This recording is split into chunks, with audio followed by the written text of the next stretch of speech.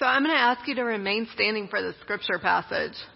Our scripture passage this morning is from the 9th chapter of Genesis, and we're going to begin with verse 8 and read through verse 17. And if the scripture passage is up there, I'm going to ask for you to read with me. Would you read these words from Genesis 9 with me? Then God said to Noah and to his sons with him, "As for me, I am establishing my covenant with you and your descendants after you, and with every living creature that is with you, the birds, the domestic animals, and every animal of the earth with you, as many as came out of the ark. I establish my covenant with you, that never again shall all flesh be cut off by the waters of a flood, and never again shall there be a flood to destroy the earth. God said, this is the sign of the covenant that I make between me and you and every living creature that is with you for all future generations. I have set my bow in the clouds, and it shall be a sign of the covenant between me and the earth. When I bring clouds over the earth and the bow is seen in the clouds, I will remember my covenant that is between me and you and every living creature of all flesh, and the waters shall never again become a flood to destroy all flesh. When the bow is in the clouds, I will see it and remember the everlasting covenant between God and every living creature of all flesh that is on the earth." God said to Noah, "This is the sign of the covenant that I have established between me and all flesh that is on the earth." The story of God for the people of God. Thanks be to God. You can have a seat. So our sermon series for the month of May in the CLC and in the sanctuary is about practices that sustain community. So things that you can do that will support, that will lift up Christian community. So it could be here at the church, at home, in your families, or any place that you're engaged in a Christian organization. These are practices that are good for community relationships. So these practices were I first came across them as suggested in a book by a seminary professor named Christine Pohl. She teaches at Asbury Seminary. And she says that there are 4 practices that are good for Christian community. The first of those practices is hospitality. And so we spent a lot of the fall talking about hospitality. The second practice that she mentions is gratitude. And so last week the sermon was on gratitude. The third practice that she talks about is promise making and promise keeping. And the fourth practice is telling the truth. And so this week and next week we're going to talk about promise making and promise keeping. And I get that this may be of the 4 topics the most difficult of the topics to talk about, because talking about promises and whether or not you're keeping them is a conversation that we usually only have when promises are broken or they're in danger of being broken. At least this is the case at my house. A week before last, there was a tense morning conversation in my home when my exhausted 4th grader said at 6:30 in the morning, 1 week into his term is "Mom, I'm going to quit patrols." Now, it's when that word quit is used in my house that it's like my grandfather peeks his head out of the grave to remind me that a person is as good as their word. And that in this family, we honor our commitments. And so it's with that in the background that my immediate response to Daniel was, no, we are not quitting patrols. We turned in the form. We told Coach Salinas, yes, that we would be in patrols. We are going to serve. Now, I don't know. He kept it to himself, but I bet that he was thinking, hey, Mom, what's this we? I don't see you putting on the reflective vest in the 95-degree heat to haul the recycling out to the recycling bin. But he kept that to himself, and he reluctantly agreed to continue in patrols. And so my grandfather was able to rest in peace. And since then, we haven't had any further conversations in our house about keeping promises, because we only talk about keeping promises when the conditions are stressed, when there's a promise that either hasn't been kept or it looks like there's a promise that's not going to be kept. Christine Pohl says that what makes promises essential to community is that they provide a framework for us. So they provide a framework for relationships, for community. It's those promises that we make, those commitments that we give, contracts that we sign, covenants that we make that give the framework. They're like a skeleton. They're like a skeleton that provides structure. And then our time together and the shared tasks that we have as a family or as a church, the understanding that we give of ourselves and in one another, and the intimacy that we experience, that's like the meat on the bones. But we don't really notice the skeleton. We don't notice those promises unless there's something wrong with it, right? Unless it's broken. So the topic for today is an unrequired X-ray. I want to start off by saying nobody in here is in trouble. No one in here should sit in shame.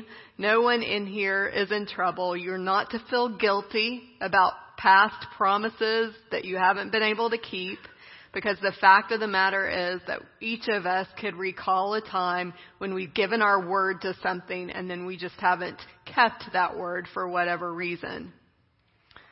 When teaching on making promises and keeping promises, Sam Wells, who was the former dean of the chapel at Duke Divinity School, distinguished between a contract and a covenant.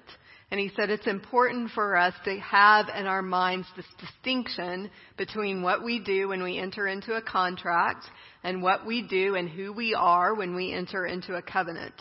So a contract, you all know about contracts. You are a part, I'm sure, in your everyday work life and just living out life in contracts. A contract is a voluntary agreement. It happens between two free agents, and it creates an obligation. And that obligation can be enforced by the contract. We have contracts over limited matters. So they come to an end, and they are a way of keeping things under control. If things get out of control with a contract, there's a third party, right? Usually a court of law. And we go to that court of law when our contracts are broken.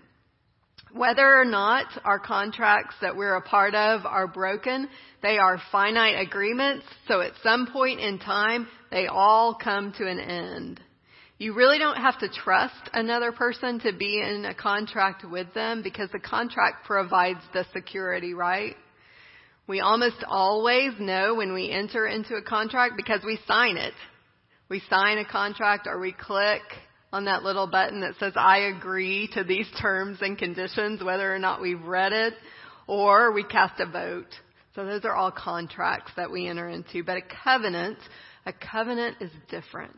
And that's what we were talking about, what we were reading about when we read from the 9th chapter of Genesis. A covenant is a different kind of arrangement. A covenant is about powers that we could never even hope to control. There's an unpredictability or an out of control nature to entering into a covenant. The most precious things in life, the most precious times that we have in our lives are run by covenants. So a covenant determines who holds your hand when you die, right? That's determined by a covenant. A covenant determines who will you turn to when you come to a difficult crossroads in your life. That's determined by a covenant. While contracts are finite, covenants aren't. We hope that the covenant that we enter into will last. So we bring that expectation to any covenant that we're into. When a covenant is broken, though, it's a little bit different from a contract. When a covenant is broken, it can be hurtful. It can even be devastating. There can be heartbreak there.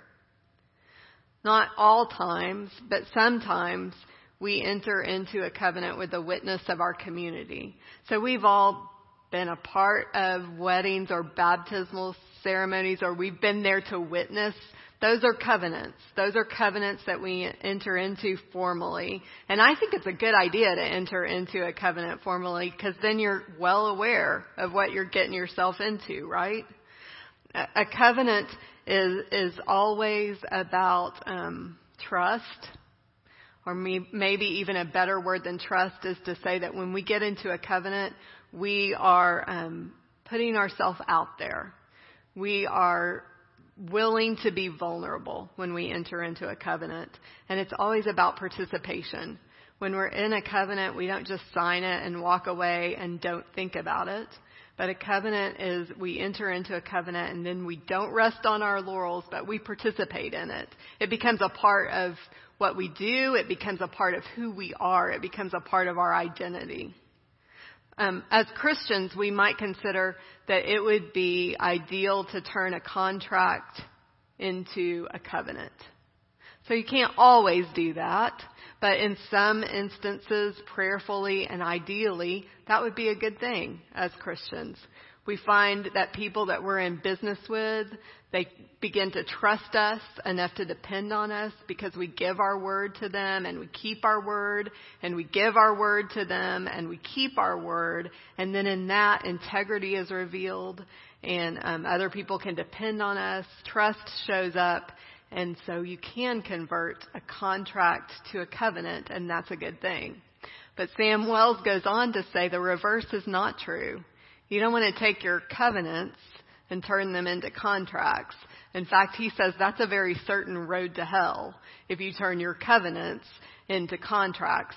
So working the other direction might look like this. It might look like, well, a prenuptial agreement and that you bring into a relationship that's already established.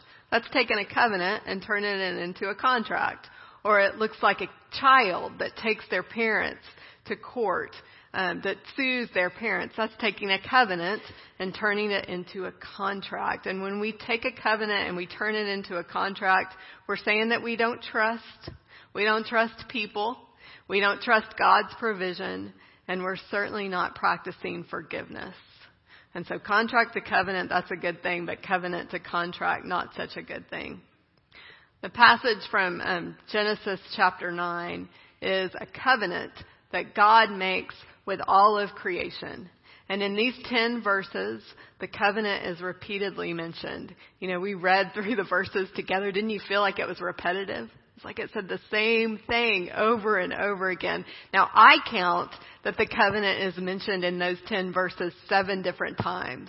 And if that's right, that's important. That's a divine number. And so in that passage, when God is talking about the covenant that God makes with all of creation, this is what is said about the covenant.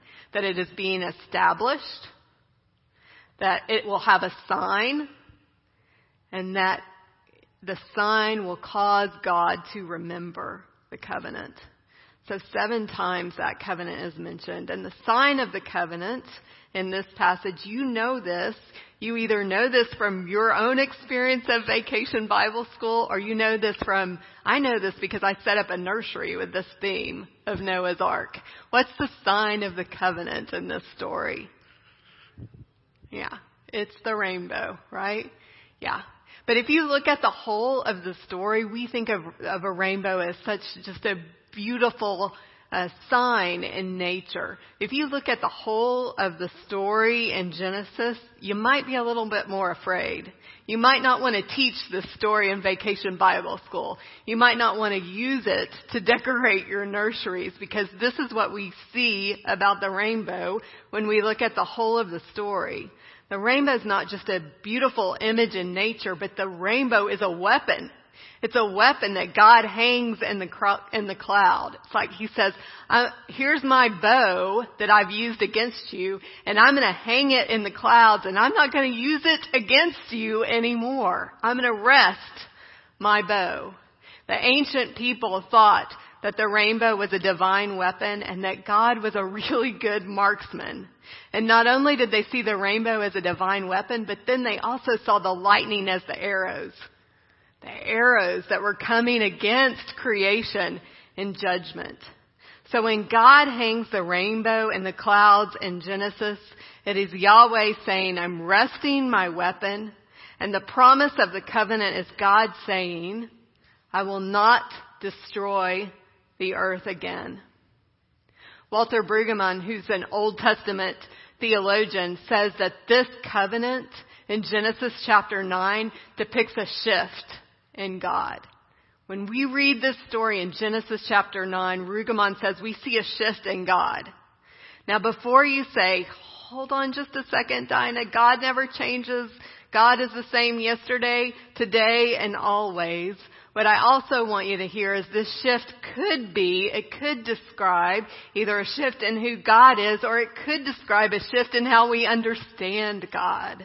And I believe that that is the case, that either could be true. But I believe this story tells us that there is a shift in how we understand God. The punchline in Genesis chapter 9 is that this God is not like other gods.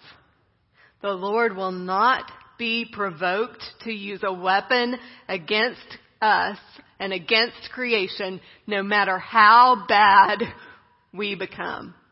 God won't do that. Now, there are a couple of different ways to look at the whole of the Bible. There are a couple of different themes that we can say, oh, these pop up over and over again in Scripture. And one of those themes that we see that carries throughout the Bible is garden. Like we can say the Bible's goes from garden to garden, goes from the Garden of Eden to the garden in Revelation. We could also say that the Bible is about an exodus. So that if we look at the whole theme of the Bible, we could say there's an exodus from slavery, and it carries over into an exodus from slavery to sin and death. We could also look at the Bible and say, hey, the Bible's about different journeys. Everywhere we look in the Bible, we see that people are on the go, that they're on a journey. But a fourth way, and the way that I want you to consider today, is that we could very well make the case that the Bible is about covenants. You can open up the Scripture, you can open up the Bible, and like you step across a river on stepping stones, you can step through the Scripture on covenants. You can look at the different covenants that God makes with God's people. There's this covenant in Genesis chapter 9 that God makes with Noah, that God makes with all of creation. There's a covenant that God makes with Abraham. There's a covenant that God makes with God's people at Sinai, the Ten Commandments, right? There's a covenant that God makes with David. There's a covenant that God makes through Jesus, that Jesus talks about when he gathers his disciples and celebrates the Lord's Supper with them. That's the new covenant that we sometimes refer to. So because we can open up the Bible and jump from covenant to covenant to covenant, I want us to consider what that means about who we are. What does that mean? If we're living as faithful people, what does that mean for us? If we say we are a covenant people. And there are three things that I want you to remember about being a covenant people. Three implications for our lives. The first thing that being a covenant person means is that we value relationships. We value relationships over tasks that we do. We value relationships over right thinking or good, perfect theology. When we consider that God makes many covenants in the Bible, we see that God prioritizes relationship with people. That God prioritizes relationship with us over what we do or even how we think. Each covenant that God makes in the Bible is like an outstretched hand to a people that continually slap that hand. Not like a high five, but I don't want any. Each time God risks and God outstretches God's hand again in relationship. And so while the first thing is a relationship for covenant people, the second thing is closely related to that, and that is that we take a risk. So as covenant people, we are focused on relationship, and as covenant people, we are also looking for the risks that God is leading us into.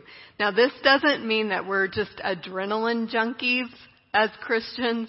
That's not what it means to take a risk as a Christian. Instead, it means that we take risks. We go after that cheese on behalf of other people. We don't just do it because of our own self-interests, but we look to the interests of other people. And when guided prayerfully, we take those risks on behalf of other people. When God hangs a bow in the clouds and God says, I'm no longer going to act out of my own anger toward creation, it's as though the shift is made in God that we get to also copy, that we get to duplicate. And the shift is, I'm no longer going to act for my own immediate gratification, but instead I now am going to act out of sacrifice. So I'm going to take risk on behalf of a relationship for my people. A few weeks ago, my 10th grade daughter brought home from school a project for over the weekend that we referred to as the robot baby. Now, the robot baby came home from her child development class. And the robot baby, before the robot baby came to my house, a contract appeared on the bar of my kitchen, on my kitchen counter.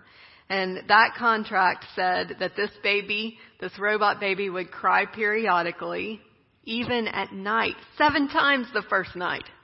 That baby woke up a lot of times Friday night. The contract said the baby would wake up and that Alice would be monitored in her care of the baby and that she would get a project grade. And then finally, before I signed the contract, it said, you need to know that this robot baby that's coming home is worth $700. And if the robot baby doesn't come back to the school, then you're going to write a check for $700. Believe me, that robot baby went back to school on Monday morning. I was glad to see that contract come to an end.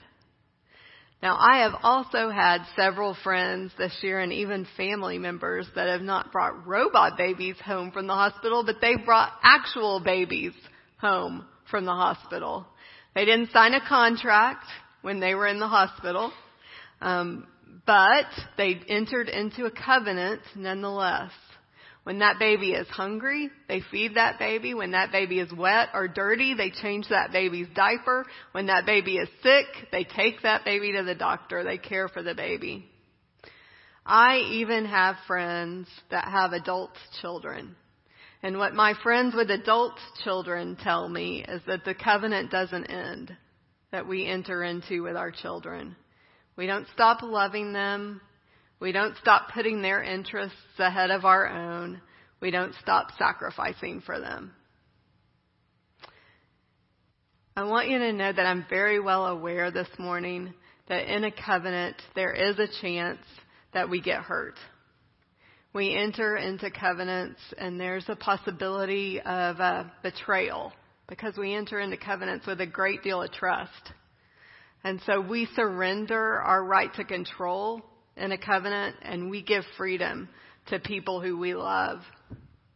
It seems to me that as Christians, while we do a really good job posing opportunities for people to formally enter into covenants, we don't give them a very good opportunity to end covenants. The end of a covenant for most of us just means pain. And then we make the decision how we're going to enter into that pain or avoid that pain.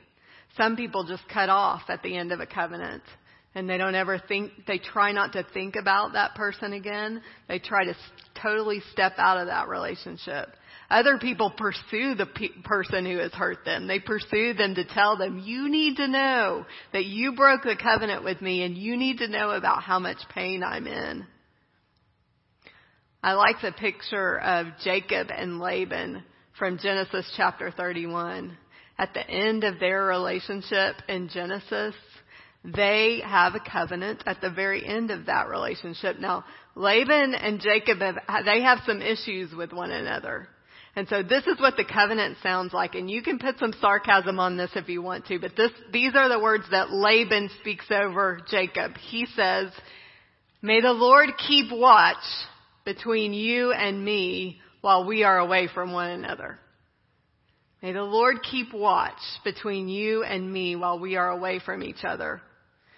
What I want you to hear in that covenant is not the sarcasm, but what I want you to hear in that covenant is an entrusting. So that while they're not going to continue to be engaged in relationship with one another. They are entrusting the other person to God's care. Poet John O'Donohue writes about the end of a covenant this. He says, "May we be able to view our lost friends with eyes that are wise to calming grace. May we forgive them the damage that we were left to inherit and free ourselves from the chains of resentment." So I think that's what God hopes for us when a covenant comes to an end, is that we entrust the other person that we cared about to God's good care, and that we free ourselves from any chains or burdens that we've taken on, that we free ourselves from resentment. So relationship and risk are both qualities that we take on when we are covenant people. And the third quality that we take on is that we actively remember as covenant people. In the passage that we read today, when God talks in the scripture about the covenant, God says, "I'm going to set the bow in the clouds and it's going to remind me. I'm going to remember the covenant that I made with all of creation." And in chapter 8 of Genesis, we get this line, God remembered Noah. That's during the flood. When the waters have flooded the earth, God remembers Noah. It occurs to me that with all of these covenants in the Bible, our role as faithful people is to remember those covenants. And so we tell the story to our children in Sunday school and at home and at vacation Bible school. We retell the story of those covenants. It's our job to remember. And it's our job as well to remember God's grace, God's provision in the covenants that we enter into, so that when we can't trust, we trust that God will provide. I am reminded